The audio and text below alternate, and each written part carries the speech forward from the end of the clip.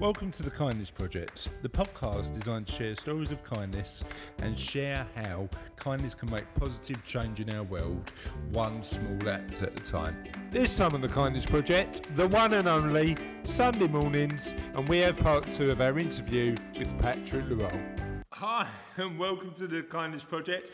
I'm joined by a girl who doesn't write her intros in advance, but instead makes them up on the fly, and she's almost, because I write my intros, is a teenage terror of tremendous talent, is Charlotte Dames. I'm joined by a man who watches so many documentaries, he could fill a book with his random knowledge. It's Chris Dames. I do, I've got a lot of random knowledge. Is that the best you could come up with on the fly? I'm very spacey today. Okay. You know what? You should have done, I know you were thinking about doing a Chesney Hawkes related one. You should have gone with that one. Oh, what, he's the one and only, yeah. It's a bit egotistical though, yeah, to call yourself the one and only, isn't it? But I love that song. There was a film that went with it. I think it was called Buddy's Song, but I might be wrong. And it was about... I have someone saved in my phone as the one and only, or maybe not, because the name is really common and it just makes me laugh. It's Julie. Julie? Yeah, Mum knows so many Julies, and she said, save Julie in your phone. And I was like, yeah. And what Julie is it? The one around the corner. Julie around the corner? Julie around the corner. Well, have we stopped using surnames for people? Surnames don't matter. Like Steve from the gym, Julie around the corner, Gas in the office, Debbie from next door, the finance king of Raynham Village. I'm having that. I'm taking that with me. The random teenage girl that goes and sits in me upstairs. I'm pretty sure that's what you call me sometimes. The random teenage girl who sits in me upstairs. Well, the one that I love and I care for and I house and I feed and I worry about and I love. Worry about. Instead of that girl who just sits in me upstairs. What does me upstairs mean? I have no idea. I've never heard the upper floor of a house just called me upstairs. Where are you going? Me upstairs. I just say upstairs. I'm just going upstairs. How's your house? Oh, it's got a lounge, a dining room, it's got a kitchen, and me upstairs. You what? I'm not the only person who calls it that. Right, I've never. Who else calls it me upstairs? No, not me upstairs. Upstairs. Just it's the whole area is upstairs. Right, you said the girl who lives in me upstairs. Now I know upstairs is a phrase that you could potentially use. It's like my. Yeah, but I don't own. It's not me at my upstairs. It's not like my shoes. I like my shoes. They're a bit big, but you know. How did we go on to that? My shoes from me upstairs. Anyway. Oh, God, this is just descending into absolute chaos. See, Problem is, right, we've got... sleepy because it's fun when we're both sleepy because we get stuff like Beryl and... Beryl and Barry. Yeah, Beryl and Barry. I'm the only one who's kind of spacey at the moment and you're just looking at me like I'm a crazy person. You are a crazy person. I know. And we've got Patrick Luong coming on. We haven't even got past the intro. You can't do that bit yet. I will do. No. There's a proper order to things and you have to wait. Right. Do the question. Sorry, who's spacing now? Do the question. The question is, do you call the top floor of your house me upstairs?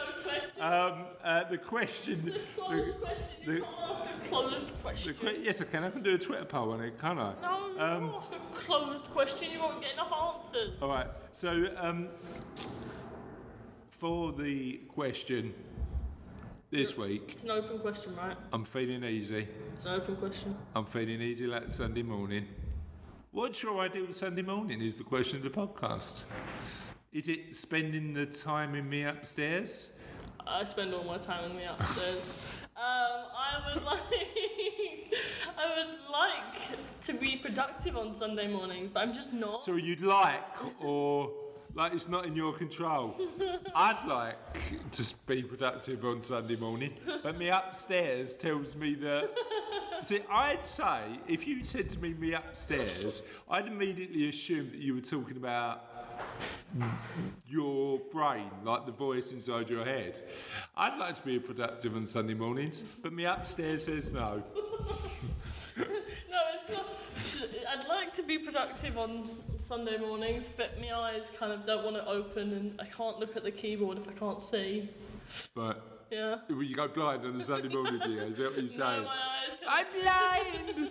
No, my eyes going to droop sharp. So it'd be interesting. Is it an active Sunday morning that you'd like, listeners? Is it a relaxing Sunday morning? Is it in bed with the papers? What would you have for breakfast? We want to know the details of your ideal Sunday morning. I think I might have a couple of ideal Sunday mornings by the time this goes out, because we're going to be on a beach. Are we? Or we might be 1 week away. But we will be in a few Sundays. I'm more than 1 week away. So I get done with school this week, next Wednesday, and then 3 days after that, which flying to Cyprus? No. 3 days after that, and then 3 days after that, so that's 6 days. I should just, 6 days after I get out of school, we're gone. Oh. Sitting on the beach. So that sounds like an ideal Sunday morning, like getting up. Oh, beaches are awful. No, getting up, chilling by the pool, hot weather, good book, nice bit of brekkie, swim, reading a book and relaxing. Sounds like quite a good Sunday morning. Yeah, but not the beach. Not the beach. The sand would stick to you. Okay, so would you have the sun? Right, I want you to think about this very carefully. When you're thinking about it, I want you to use me upstairs, right? Okay. That's me upstairs. You're upstairs, your brain, and right. Let's see what components you'd include. Think about this very carefully, using me upstairs, right? Would you have the sun? Not at full power, no. What do you mean full power? No, I'm not talking about going on holiday on the sun. What's full power? I'd like it to be lukewarm. Right, okay. What temperature? Lukewarm. Oh, so you just want to sit in the back garden in October, would you? No. No, I said use me upstairs. Don't use your downstairs for thinking, Charlotte. Why am I using my feet? Right. So, right. Your ideal Sunday morning starts off lukewarm. What are you having for breakfast in this lukewarm environment? Marmite on toast. Is your marmite on toast lukewarm? No, it's toasty. It's toasty. So you wouldn't have a toasty climate. I'd have a toasty toast. You'd have a lukewarm climate and toasty toast. Why not having toasty weather and toasty toast? I don't like toasty weather. It makes me sticky and uncomfortable. Okay, so we're in lukewarm weather. And what is your upstairs or your downstairs telling you about the drink you're going to have on Sunday morning? I'm not. All right.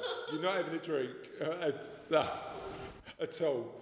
So you're going to suffer from dehydration in lukewarm weather, eating toasty toast. Fine. What are you reading? Something new. Something new.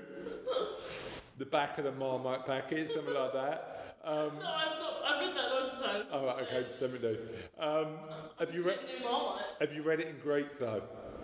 No. That would be something Latin, new. because I can't read Latin. Right, so you'd read a Latin Marmite jar. I don't know where we're going to get one of them from. Who are you surrounded by for your ideal Sunday? No one. On your own. I'm just chilling out. So I genuinely hope your Sunday morning is better than this one, because Charlotte's ideal Sunday morning is sitting on her own in a lukewarm environment, eating some toasty toast, reading a Latin Marmite jar. Well, it sounds silly when you put it that way. Oh, God! When I put it that way, where would you put it? I would be enjoying the mild weather with my exotic marmite and my well-done toast while laying in a relaxing place, enjoying my self-peace. It sounds way better when you did it, not. Anyway, what would your ideal Sunday morning be, listeners? You can get in touch with us at Holokindness on Twitter. You can get in touch with me at Chris Dames, CHRISDAEMS.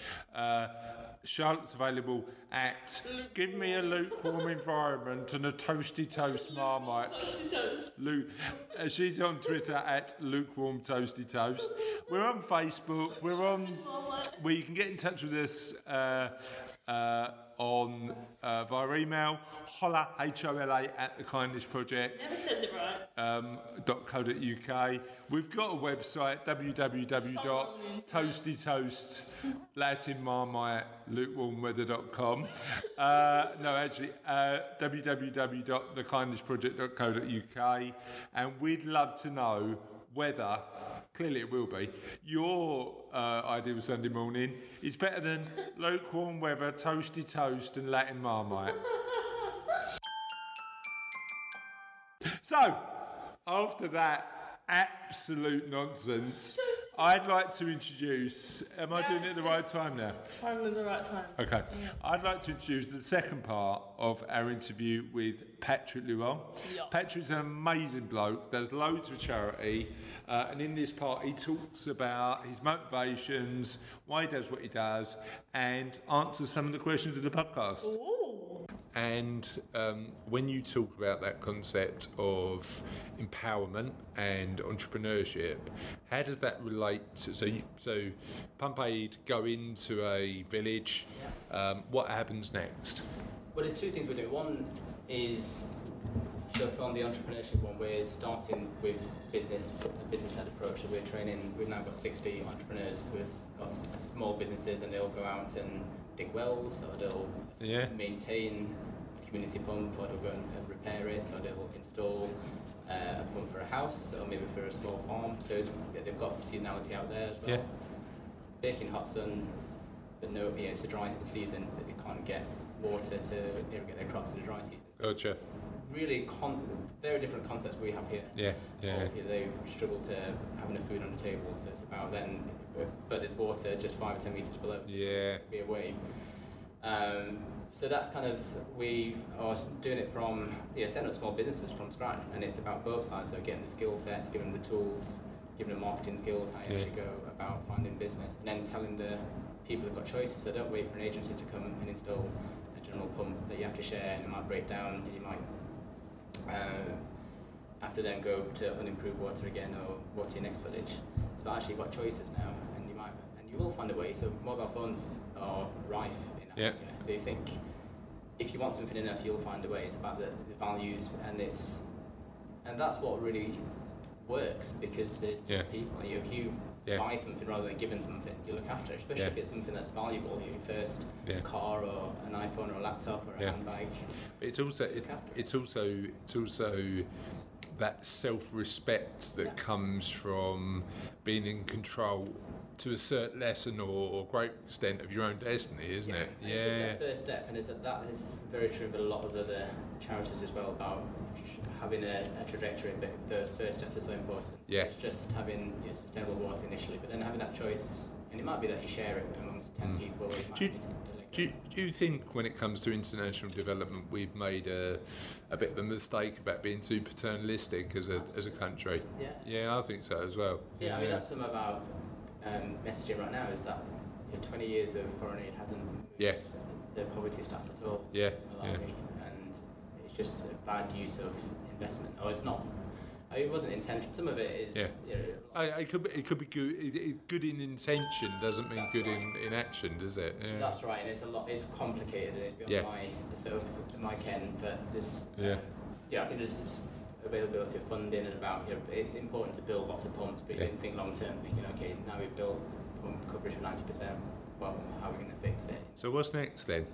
Is it Malawi and then the rest of Africa and then the world, or is it? It's going to take time. So we've kind of doing 2 districts and a couple of counties, and then we're going to try and slowly expand across. Is what we're trying and how many pumps and or how many entrepreneurs have you got targets to Yeah, it's different. So we're almost becoming more very business-like. Actually, we've got cash flows and business plans, which is interesting alongside the charitable side as well. So we've still got the charitable brand as well, where we're giving training, and we're also helping the preschools as well. So again, back to the early years development, we're building water pumps and improving nutrition for under fives as well, and making sure that people understand the importance of hygiene and hand washing before eating, for example. It's a really basic thing that you just don't know. Yeah. How would you know? So there's an educational process there, isn't it? Of that. Yeah. But yeah, we're hoping to set up a few hundred businesses across. So we're now at 60. Amazing. Hoping to get to a few hundred. Yeah, but it's only a small team, right? It's only 3.5 for you were saying there. In London, that's right. We've deliberately put most of our team out in Malawi, so we've got about 15, 16 out there. Yeah. It's most of the money.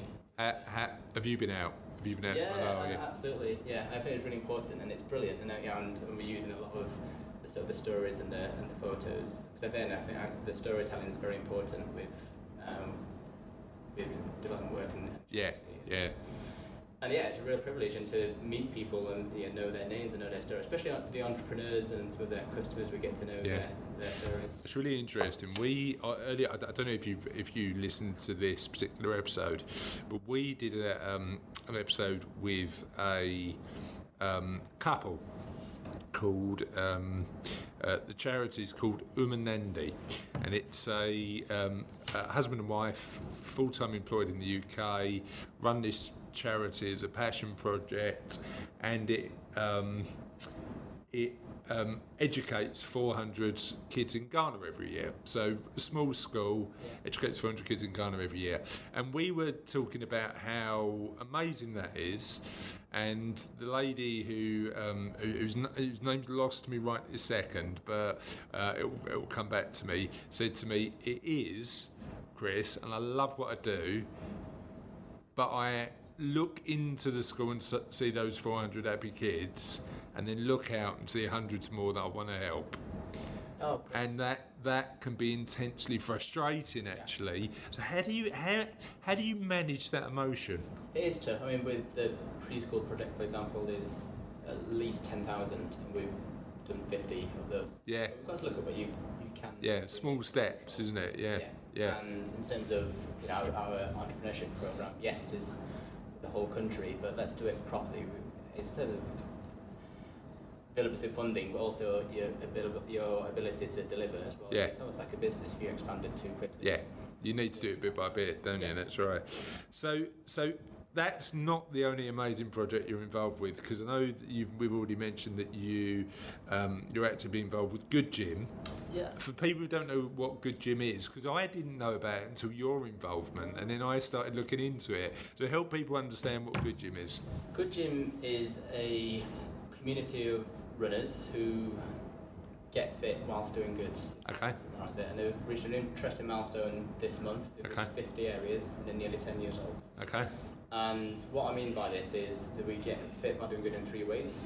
And the first one is by group runs. And what we'll do is we'll meet at a agreed start point. It might be a swimming pool or a cinema. It's great that people allow us to use their facilities. And then we'll meet on a Monday to Wednesday evening, run 1 to 4 kilometres to a community project that needs lots of hands, do a physical task, and run back. Cool. It might be, for example, shifting lots of wood chip. It might be painting. It might be making beds, which we're doing this week. So it's in a homeless shelter, we're just making beds, which just saves time for the volunteers. And it's that's that concept of many hands make light work. Yeah. 30 people working for half an hour. Yeah. That's a lot. Can actually get the job done. Yeah. 15 hours, and that's probably 3 or 4 people's time. How do you fund the community project, or how does Good Gym fund the community project? So there's 50 areas, and each area has a run leader, a trainer, and their responsibility is to then coordinate the group on that night. And in the weeks before that, they then create networks, and they create relationships with local communities, or schools, or churches, and garden centres. Lots of that, lots of weeding, shifting soil, but a big variety. So this week I was building a log hotel for stag beetles in Hackney. Okay, cool. Cool. What's the weirdest thing you've done for Good Gym? There's been a few. I think last night's was an interesting one. I'd say there was somebody who was applying for funding. There was a community centre down in St Pancras area, and it was part of a funding application. She had a boxing teacher and a yoga teacher, but to tick all the boxes she needed to do dance fits, and I volunteered to be part of. How'd it go? Quite surreal. It was tough actually. Okay. It's quite funny. So you've done a 4K run, a dance fit class, and then you've got to run back. Well, actually, that one we started with the homeless shelter, so we went and made beds for people. Okay, cool. Just going and crash out, and then we went to the community centre, and then I did the dance video. We ran about 2.5 kilometres each way. Okay, cool. But another very unusual one was with the it was an age trust. So it was in ahead of Pride parade, and what we were doing there was raising awareness about a pill, and we were doing papier-mâché pills. So we had this papier-mâché pre-done painting half white, half red. Okay. Really practical, I think, because that for them is really important. Raise awareness about that. We've done decorating cupcakes. I think the bug hotels are quite strange. I've had waders on, gone into the river down in Catford. Yeah. And I've done litter picks in there. Yeah. How often do you run? It varies. I can go heavy. Okay. So I think this is where, as a community, we run Monday to Wednesday, but as an individual. Every night? Yeah, Monday to Wednesday. Monday, Tuesday, Wednesday, every week. So each area is designated night. Yeah, gotcha. Yeah. And how did you get involved in that? Was it just that was your... Yeah, so that was one of the ways. The other ways is then the reason I got involved was something called coach runs, which is where we're paired with an elderly isolated person in the neighbourhood. Okay, I like that. Yeah, and we're called coaches because they motivate you to run and they share their wisdom. So it's a concept of reducing loneliness but giving purpose. And as I said earlier, I'd kind of tick the box of a marathon and then I'd stop running. So for me, given those are those important people in my life who passed away who were older, it really was a perfect time to reconnect with volunteering. It's really interesting. We interviewed a guy who we talked to the podcast with. We do some work with through the business. He runs an insurance firm, and he. Is that a chap who calls Age UK? Yeah, Jason Connon. Yeah, he's a lovely bloke. He had a pal up in Liverpool, and he said to me, she started off as me helping her, and now she's just my friend because we talk about the Beatles and stuff like that, and that companionship benefits not only that individual, it benefits you as well, right? Volunteering it's not a one-way thing at all. Yeah. So that's what got me into it, and then by accident, actually, because you do a DBS check, they then said, come to a group run to do it, and I kind of thought, oh no, I don't want to run with a group, I'm kind of a solo runner, and I certainly enjoyed it. We ran 2K, did a bit of weeding, had a biscuit, and ran back. I thought, I quite like that. And then the third way is where we do one-off missions for older isolated people to help them be safer. So very simple. It can be these light bulb. You can be changing a light bulb. You think if you're over 70 or over 80, you don't want to be getting up on a chair or on a ladder to do that. So really simple, but very frustrating, and you've got no one to turn to. Yeah, gotcha. I'm going to take a handrail down, for example. Yeah. Do things like moving beds for people coming out of hospital as well. So there's lots of one-off practical tasks. And I think the whole concept is that there's a lot of good that needs to be done in the world, rather than going to a conventional gym and run a treadmill to nowhere, or shift kettlebells that don't need to be lifted. Actually run to an older isolated person. Help somebody. And shift some soil. I like that. I really like that. So it really works that, and I got involved in a big way. Yeah, and what regions is that in? I know you mentioned there's 50. London. We've probably more than half the boroughs in London, but we've just launched Coventry and Solihull last week to add to Birmingham. We're international, I guess. I don't know whether Cardiff is doing really well. As far enough as Newcastle. Yeah. And we've got some coastal ones, we've got Brighton. And you're involved in parkrun as well? Yeah, so parkrun's a really good one as well, and that's an interesting one about where the running fits in. And it's gone from Tonight is huge. Are you involved with? I've done a couple. So I did my marathon and then stopped running. Yeah. Got Paris out of the way, and I'm going back now. So I've got a 10k coming up, and I've got a half marathon coming up at the end of the year, and I think I've got to do London. I've done Paris. Well, the ballot's coming up, so I'm going to enter the ballot, see how I get on, and if not, probably have a charity place as well. well, I'm probably going to do that. Yeah. Probably going to do that. So I've got a skydive on Saturday. First time I've ever done that, and we've raised about £1,000 for charity. How are you feeling about that? Really super nervous. Are you scared of heights? Not really. It's just I'm not scared of heights. I'm just scared of falling. No,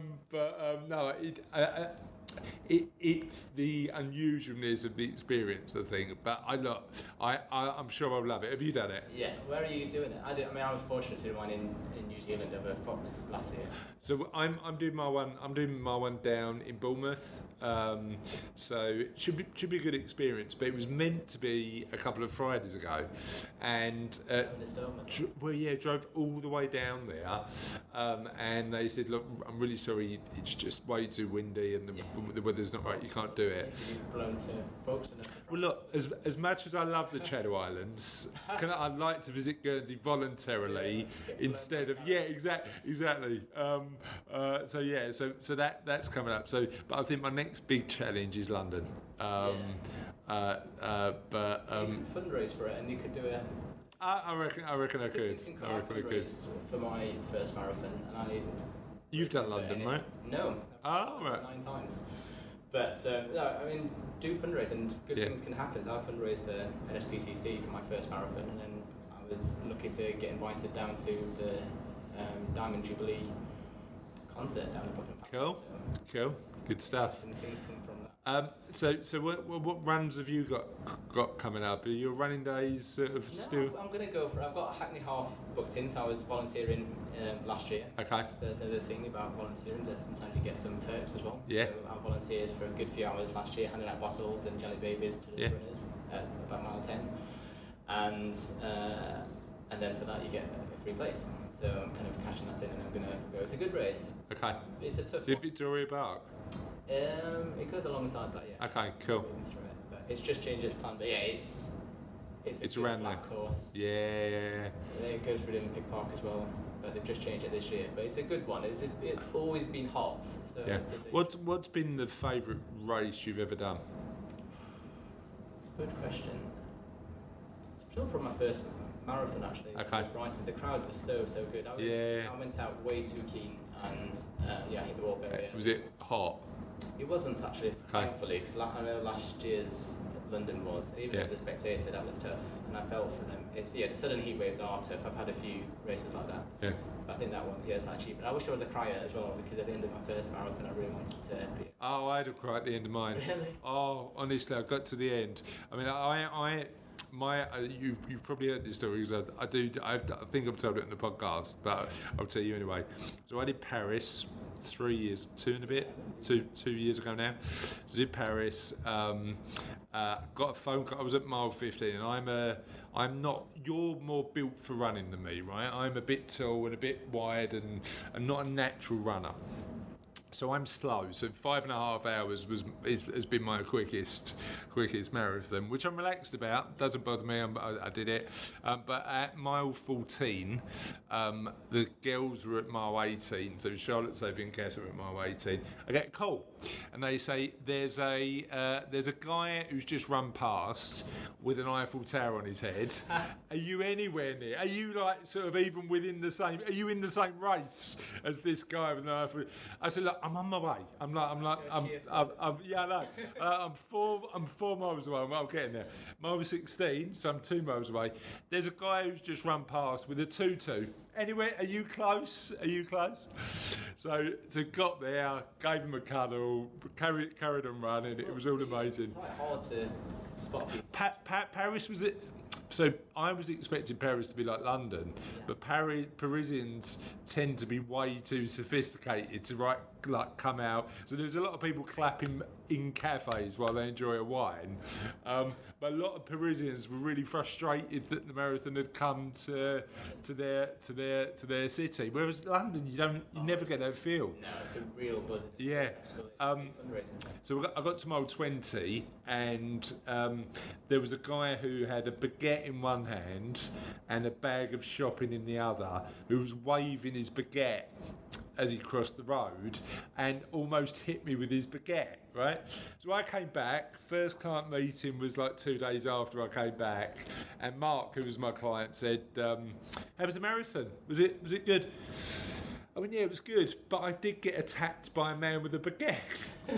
He went, could you make that sound any more French? Do you know what I mean? Did he have onions? Or no, none of that. Just the baguette. So yeah, it was good. But I find running quite a cathartic experience, and I'd imagine you do too. Yeah, especially I think in big built-up cities or with hectic life, it's nice to have some control back, especially in London and. When you're commuting, you're kind of stuck on your fixed rails. Yeah. It's nice to have that control back. And then run free. I'll turn left, slow down. So we've talked about Pump Aid, we've talked about Park Run, and we've talked about Good Gym, but you do more than that, don't you? Yeah. So not like that's not enough, you do a lot more. Tell us about the rest. Yes, another one that's really important to me is North London Cares is a really good one, and they're part of a growing family called the Cares family, and that's an interesting one. And so what they're tackling is loneliness, but not just in older people. It's emerging growth of loneliness in younger people as well. I think the digital society is cutting people out. So what it simply does is gets young people and old people to hang out. I like it. It's a very more relaxed version of what I do with Good Gym. So I've got a one-to-one friendship. So I've been visiting the same friend for nearly 4 years now. This is just many social clubs, and it's really, really good fun. And I mean, you can do one-to-one. They do one-to-one pairings too, without the run. Yeah. And I hold people to that. And just, I love what you do with the Good Gym coaches, but I don't like the run. It's like, We've got another opportunity. Yeah. One-to-one friendships without the run. So I've got people there, but the clubs are really good, and you can just have fun. So I know this year they have lots of tea dancers. They have film nights. Yeah. They're very thematic, very clever. So they did beatboxing in January, for example, and. But it's about just connecting people in society, isn't it? Yeah, and it's about connections, intergenerational mixing, but also older people tending to have lived maybe in London or is now Manchester and Liverpool, might have lived in the same area for 30 and 60 years even more. Yeah. Young people are coming in, very social but have no depth and no roots. Yeah. The older people have got roots and relationships people have to people move on. Yeah. And it's just bringing those two together, and it's really powerful. And it's just a lot about fun and friendship. Yeah, love it. And you learn skills. So. Did you ever? It was on Channel 4 quite recently. Did you ever watch the Old People's Home for 4-year-olds? I saw bits of it actually. Yeah, because that is an amazing concept. I think just that connection between young and old, where actually there might be a 70 or 80 year gap, but in terms of the ability for humans to make that connection across generations is amazing. When we looked at it, there might have been grandparents themselves and looked after kids. But it's amazing how comfortable the children were. No, it was brilliant. Yeah, so that's really good, and it was another one of my kind of swan songs of financial planning was getting involved with that. You care about older people. How do you fund time? I suppose we've all got the same amount of time. We've got 24 hours in a day. It's about what you prioritise. And for me, it's really important to. I learn things. I meet people, have fun, and enjoy it. That's what I want to be known for. Back to that story from. Talk to me about the impact it has on your mental health. Really positive. I mean, there's a lot of studies about volunteering in terms of and kindness generally, about it having a sense of purpose.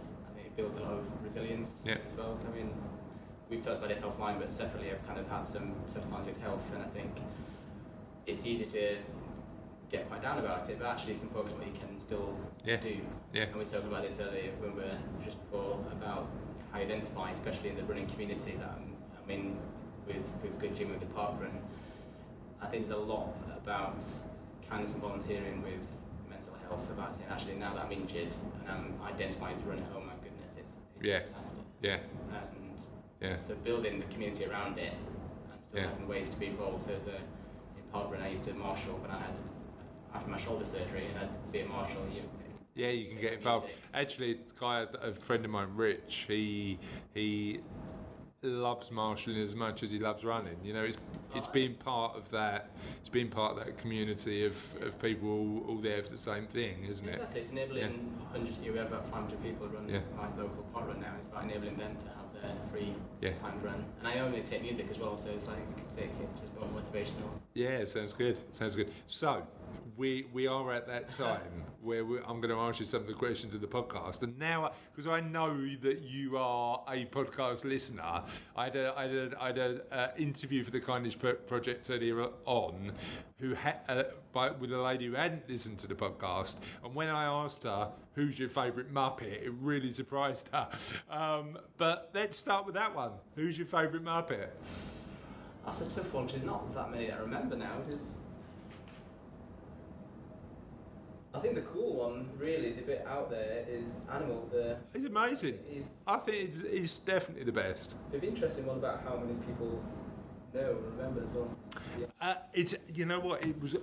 Interestingly, we never know what questions of the podcast are going to be popular. Okay, so we just put them out there, see how we get on, and we go from there. And what's your favourite Muppet has been one of the most popular questions we've ever had, ever, along with another one which I really love.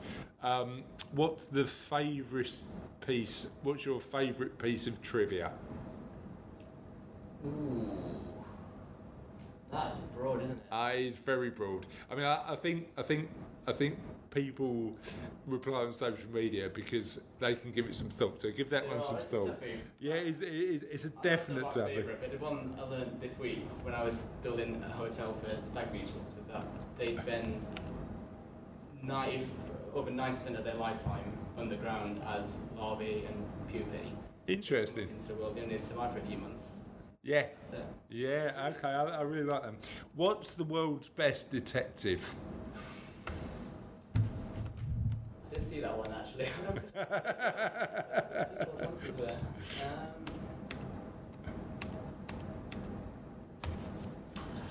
Maybe Austin Powers, bizarrely. Austin Powers, yeah. Because I use his name a few times because of my link with my background being Vietnamese. My parents left Vietnam in the 70s, and their language and cultures, I've got no modern slang or no modern phrases. Gotcha. Some of the words I use in Vietnamese are very old-fashioned, so when I explain that to my friends, they're like, I'm kind of maybe like Austin Powers. I like that. Unusual 70s expressions in Vietnam. I think you like this one. If someone gave you £1 million and you could use it for kindness, what would you do? I'd probably allocate it to a lot of smaller grassroots, smaller startups. I think that are really specific in their focus. Yeah. Like the Good Gym and the cares, which have got a very clear purpose. Yeah. So quite niche, quite focused. Yeah. Where you could potentially see the impact a lot more than a larger charity. Okay, well that makes sense to me. The next one I'm going to ask you is, if you could do any job, anytime, just for a day, assuming that you had all the qualifications and skills to do the job, what would you try? Ideally, I'd say I'd be a world leader, but right now it's not a good It depends on what country, I suppose. I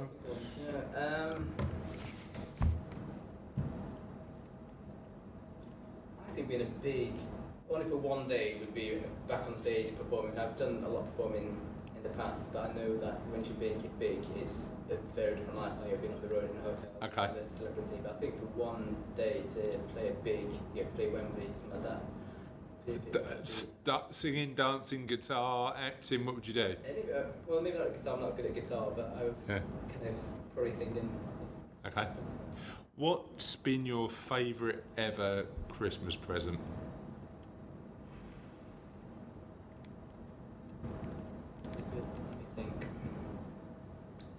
It's an interesting insight into concept of stuff, isn't it? How many you remember, actually.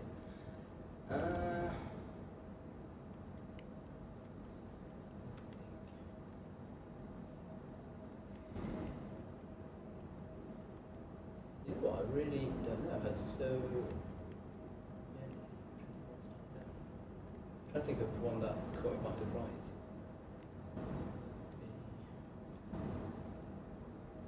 Bizarrely, but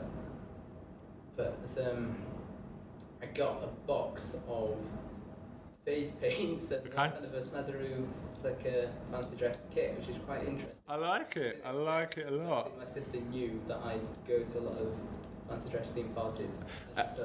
And as we were talking about crying earlier, when was the last time you cried?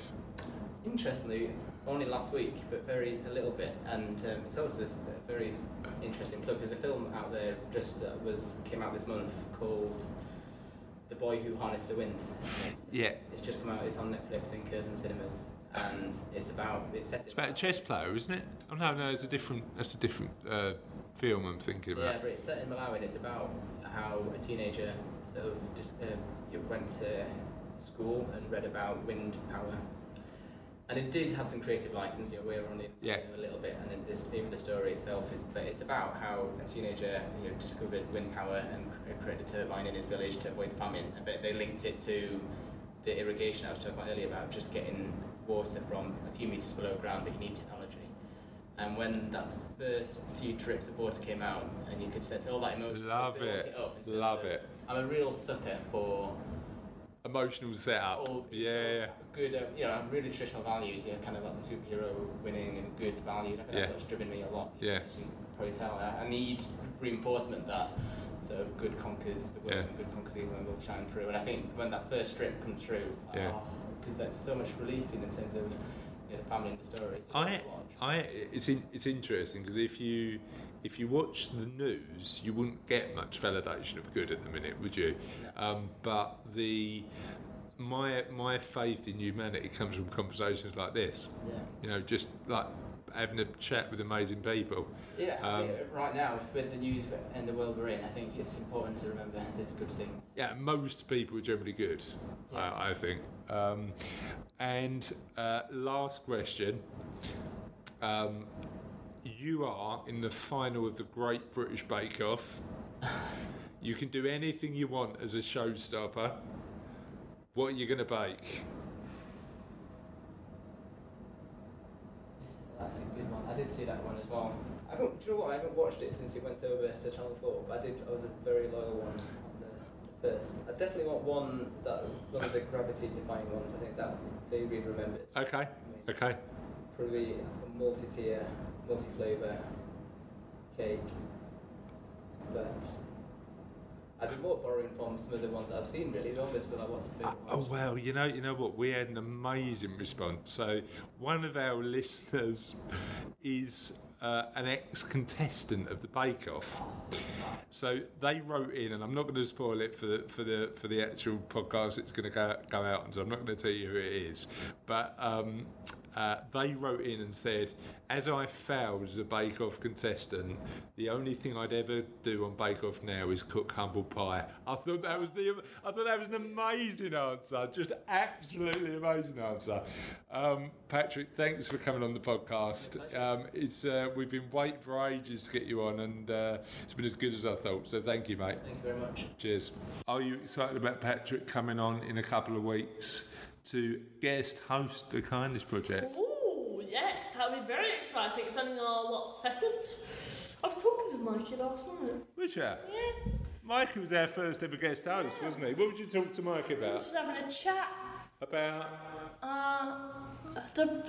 Was it your book I'm writing? Was it your ideal Sunday morning? No. Oh, I love a bit of lukewarm weather and some toasted toast. No, we were just having a chat, and I found that really funny picture of him in the kilt on his Instagram. Him in the kilt? He's in a kilt with there's three of them, and they're all in kilts of different colours. Okay. It's a very funny picture. Okay. Well, I'm sure Mike will be really happy you told the world of the Kindness Project about that. It's good. It made me giggle. Good. Shall we get on with the show? Yes, let's go. And now the end is near. and now her face. Last week's question.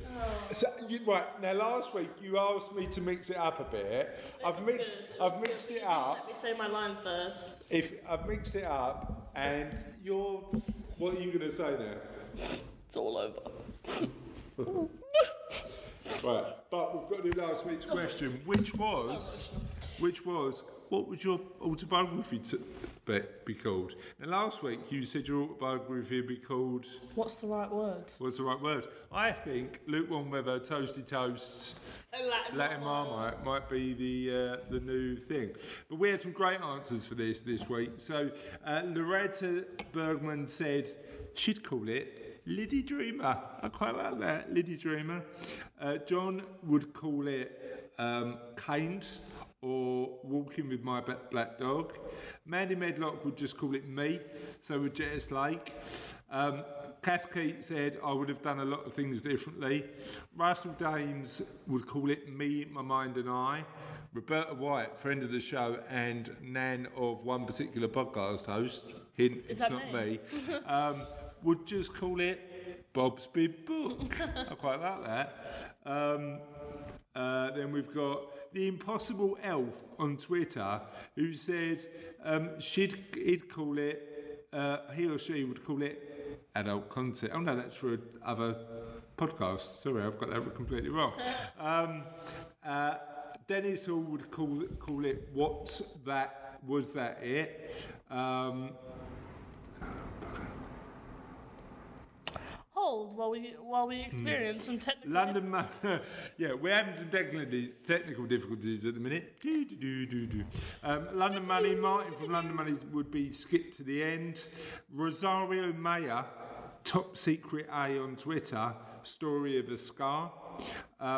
And Mark Bartley would write his autobiography and call it Never Give In.